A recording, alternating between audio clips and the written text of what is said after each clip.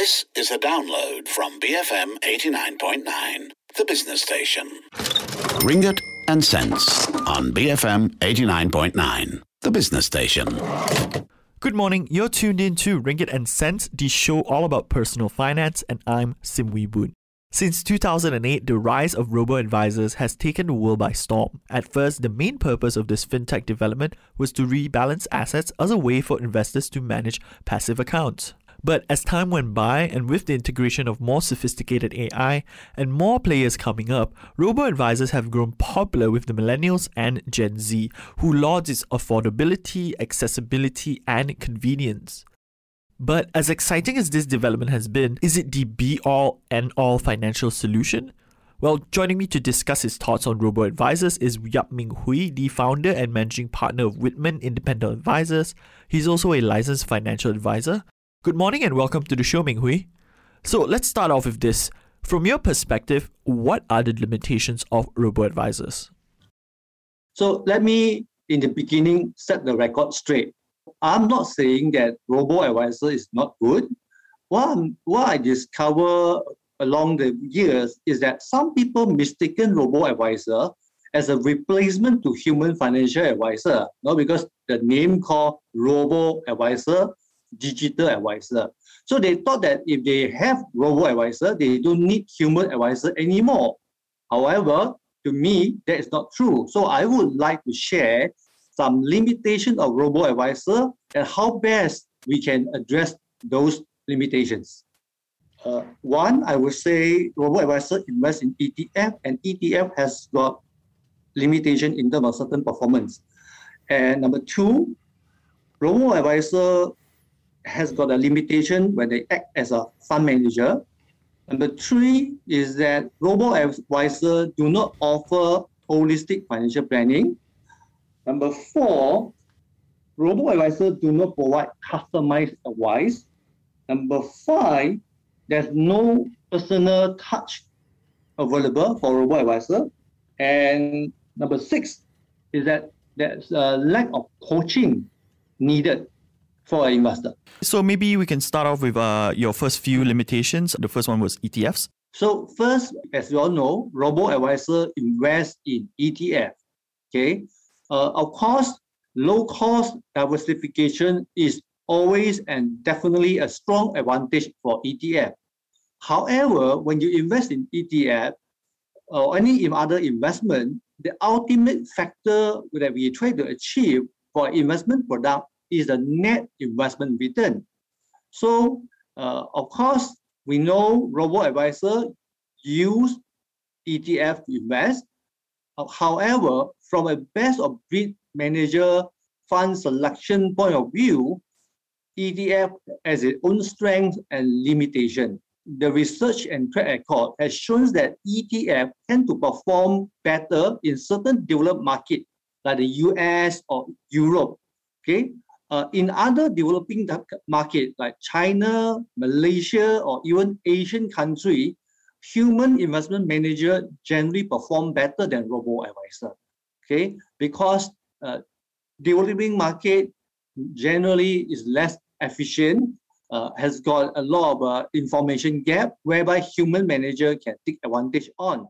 So therefore, investor who only invest in robo-advisor will miss out some of the good investment or best of breed fund available in some of these developing markets. So this is what I see of the limitation of a robo-advisor, the fact that they invest in only ETF. But ETFs aren't going away and they help give us a diversified foreign exposure at a fraction of the price. So what's the balance here, especially considering that many of us have EPF that's very locally invested? Yeah, so that's why in this case, we should know in certain market whereby ETF can perform very well, sometimes even better than human fund manager, we should use ETF. So for example, US, the famous S&P 500, so we should use ETF for that market. But for certain market like China, this is a part whereby this human fund manager can perform better. This is the area whereby if we use ETF, it may not be so applicable. We should use unit trust to take care of the particular asset class. Now, moving on to the second limitation that you've noted previously is the limitation as a fund manager. So could you expand on that? You see, robo-advisors are not ideal for investor, especially if an investor have a large sum of money to invest. Okay, especially investor would like to invest everything, the whole wealth they have got into robo-advisor.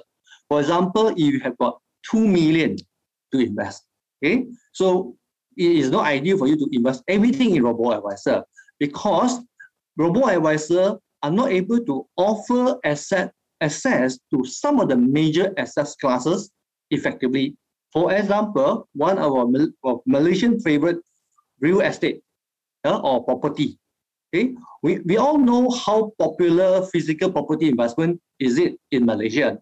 Okay, in fact, it is an important asset class for Malaysian that has opportunity to provide investor with both capital gain and also rental income. And this investment, property investment, also you can use mortgage loan as a leverage. So this important asset class, like what I mentioned, is not covered by robo-advisor.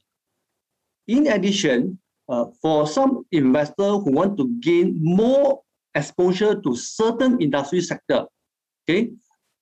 For example, we know that when you use robo-advisor, they will diversify your investment into different sector.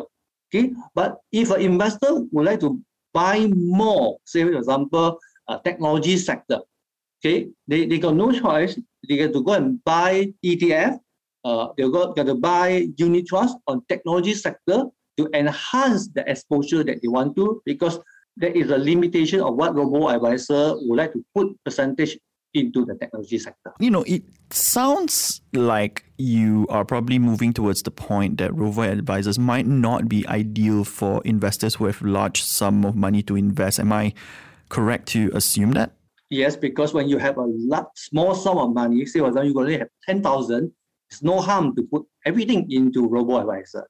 But if you have got 5 million, it is to put everything in robo-advisor, then you may be missing some of the very important and attractive asset classes. In general, most people don't have that much money, that large lump sum of money to invest, and most of us probably have about 100 to 300 to 500 ringgit to invest. I mean, what's a better way than a robo-advisor to put that money to work then?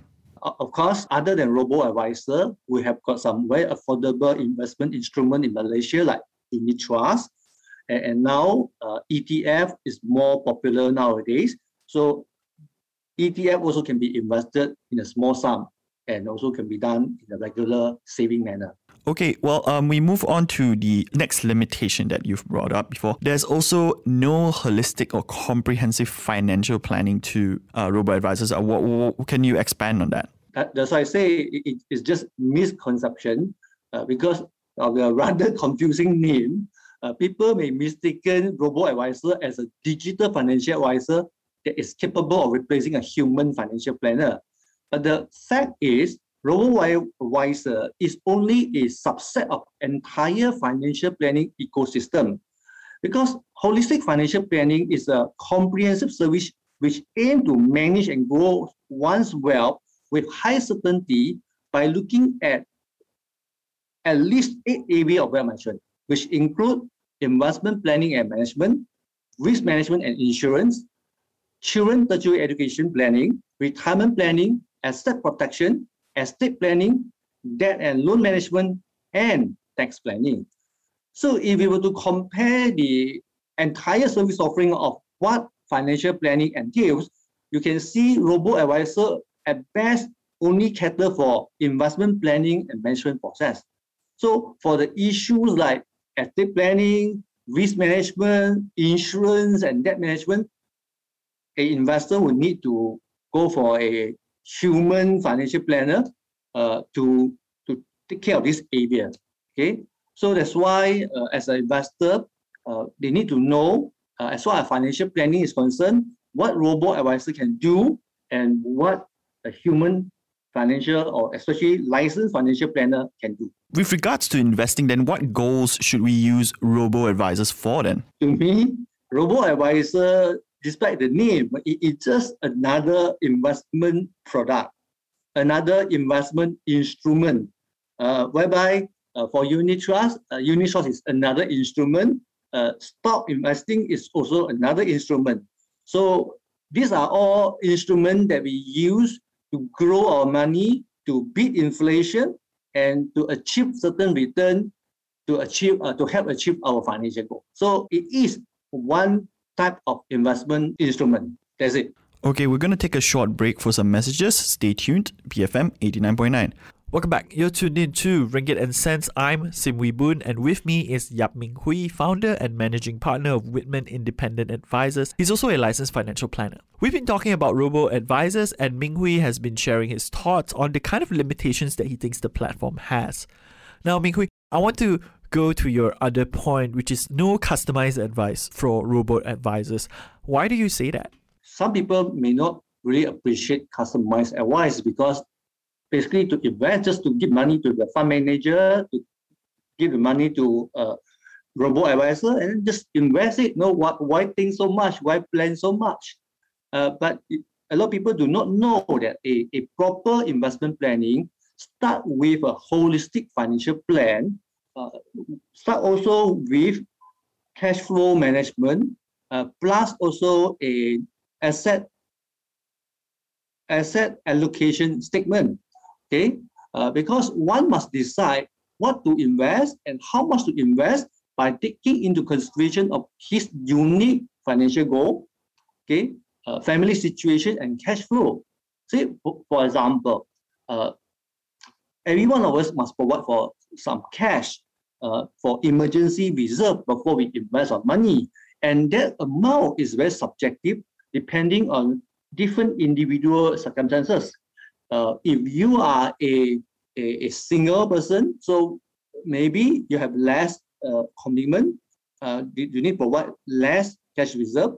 But if you have families, you have more commitment, you have cars, installment, then the amount will be different compared to a single person.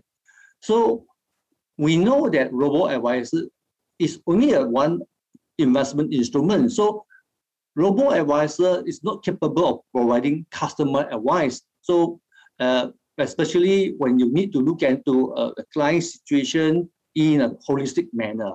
So when it's not able to look at client's unique situation, a human planner need to come in to enhance the whole investment planning and investment decision making.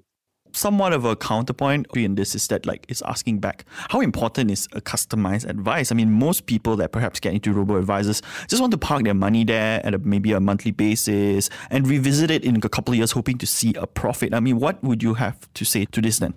That's why it all depends on the expectation or the standard of investment decision by an investor. So if for a simple investment decision, then of course you can just look at, say, investment instrument like robo-advisor or unit trust. You have 200 ringgit a month, then you can just invest into it, and just expect a return after a few years. But if you would like investment decision to be made to be more tailored to your own unique situation, to achieve your specific financial goals based on your time horizon, then more planning, more analysis and understanding of your unique situation is necessary. Okay, and we move on to our next point, which is you've mentioned is a lack of personal touch. Could you break it down to us? What do you mean by a lack of personal touch, which is a limitation to robo-advisors? Again, I don't look at robo-advisor just as an instrument. I'm looking at the human behavior and human emotion when they invest. You see, investment decisions are always very emotional and has got a lot of psychological effect on individual. So this part is a part whereby robo-advisor may have difficulty to deliver the empathy and understanding compared to a human counterpart. Okay, so as a client as a human always find assurance and value in having a human professional to act as a sounding board to guide them to make investment decision. Okay, so however, as we know, robo-advisor will just take your money and invest, okay, the kind of psychological support may not be there. If I take, for example, a robo-advisor will not hold your hand and talk to you when market just crash, maybe 40, 50 points. Okay, so in comparison, if your human advisor is there, they are there to explain to you what happened to the market, how to assort also to reduce your fear, and also suggest to you based on your situation what action to take. Should you invest more, or should you just stay on, or maybe should you get out of the market? So that is what I mean by personal touch. Bringing it back to your point about being emotional or having close ties to emotion and psychology, I mean, it can be a benefit, but it also can be a drawback when it comes to even investing. Right? Because if I'm emotional about my investing, if I'm emotional about my approach towards money, I might make mistakes. I might be prone to rash decisions. And this is where the counterpoint that the algorithms and the systematic approach of a robo-advisor might work for your favor. I mean, what would you say to that? Of course, we know that robo-advisor use algorithm to take the emotion out of the human fund manager, so that it is the algorithm that make investment decision. But as an investor who put money into robo-advisor, they still have emotion in them.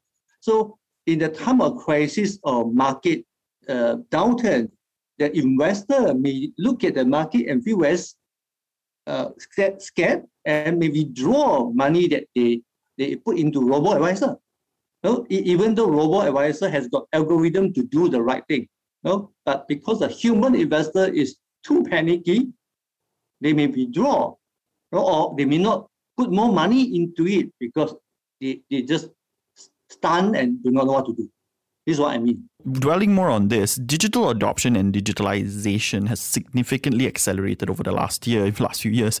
In fact, the use of digital finance service like robo-advisors have skyrocketed over the past year.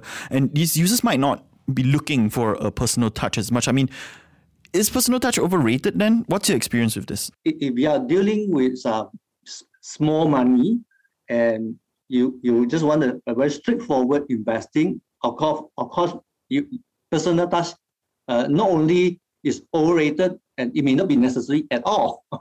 And for some investors, they don't even want a human to be in presence for their investment whole process.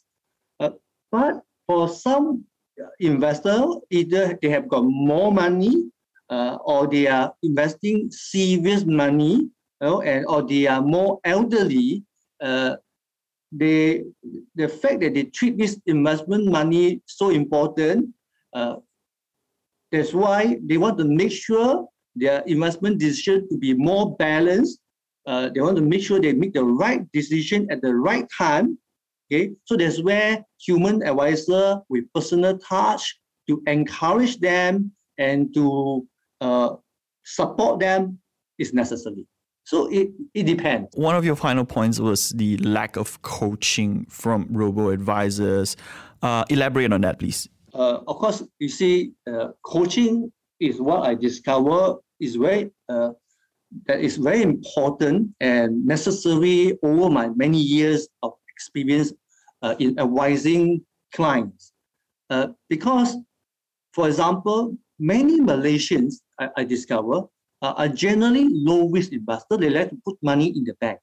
Okay, so they park their saving or earning in saving account or maybe fixed deposit.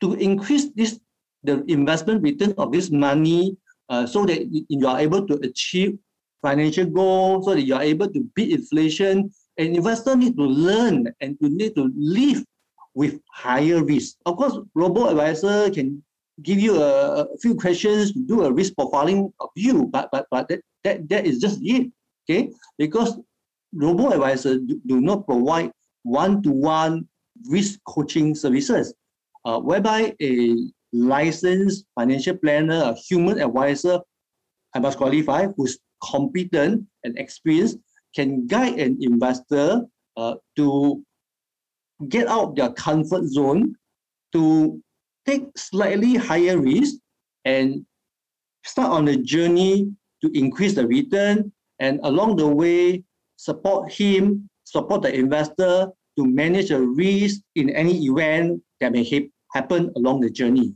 Because if this process is not done properly by a human advisor, the investor who have taken some risk may get easily scared, lost confidence, unsure what to do, and go back to their comfort zone, which is put money into the bank again. So this is the part whereby I feel it's important.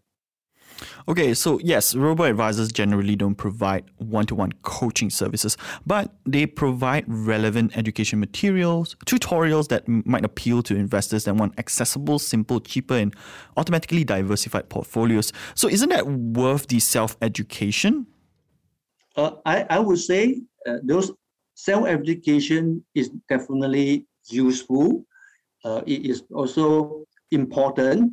But unfortunately, in my personal experience of 20 years advising clients, I find that this kind of learning material, whether it's reading material or whether it's a video material, can be effective only to a certain level when it comes to influencing or educating clients.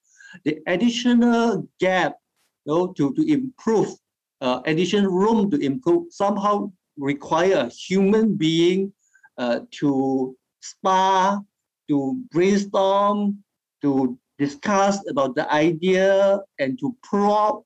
So that requires a lot of human communication and conversation skill, which I believe this kind of physical education material may not do that part. Just because I want to use a robo-advisor doesn't mean that I can't get coaching and perhaps even hire a financial planner, right? Should I be able to do both? You are right. That's why I say at the beginning of the interview that I do not say that this robo-advisor is bad. No, I'm just saying that robo-advisor is good in a sense. It provides you certain good investment opportunity for certain market, but that's not all. Okay, if you need more service, if you need better quality in your wealth management. So for that matter, like what you said just now, it'd be ideal if you invest in a robo-advisor and at the same time, you have a licensed financial planner to guide you, do a planning for you, and to advise you. That will be perfect. And that's all the time we have for Ringgit and Cents. I've been speaking to Yap Ming Hui, founder and managing partner of Whitman Independent Advisors. He's also a licensed financial planner. Join us again next week for more discussions on personal finance. If you have any questions or suggestions, please feel free to send them to ringgit@bfm.my or WhatsApp us at 018-789-8899. I'm Sim Wee Boon, signing off for the morning run. We've got the 10 a.m. news bulletin coming up next, followed by Enterprise. BFM 89.9. Ringgit and Cents on BFM 89.9, the business station. Thank you for listening to this podcast. To find more great interviews, go to bfm.my or find us on iTunes. BFM 89.9, the business station.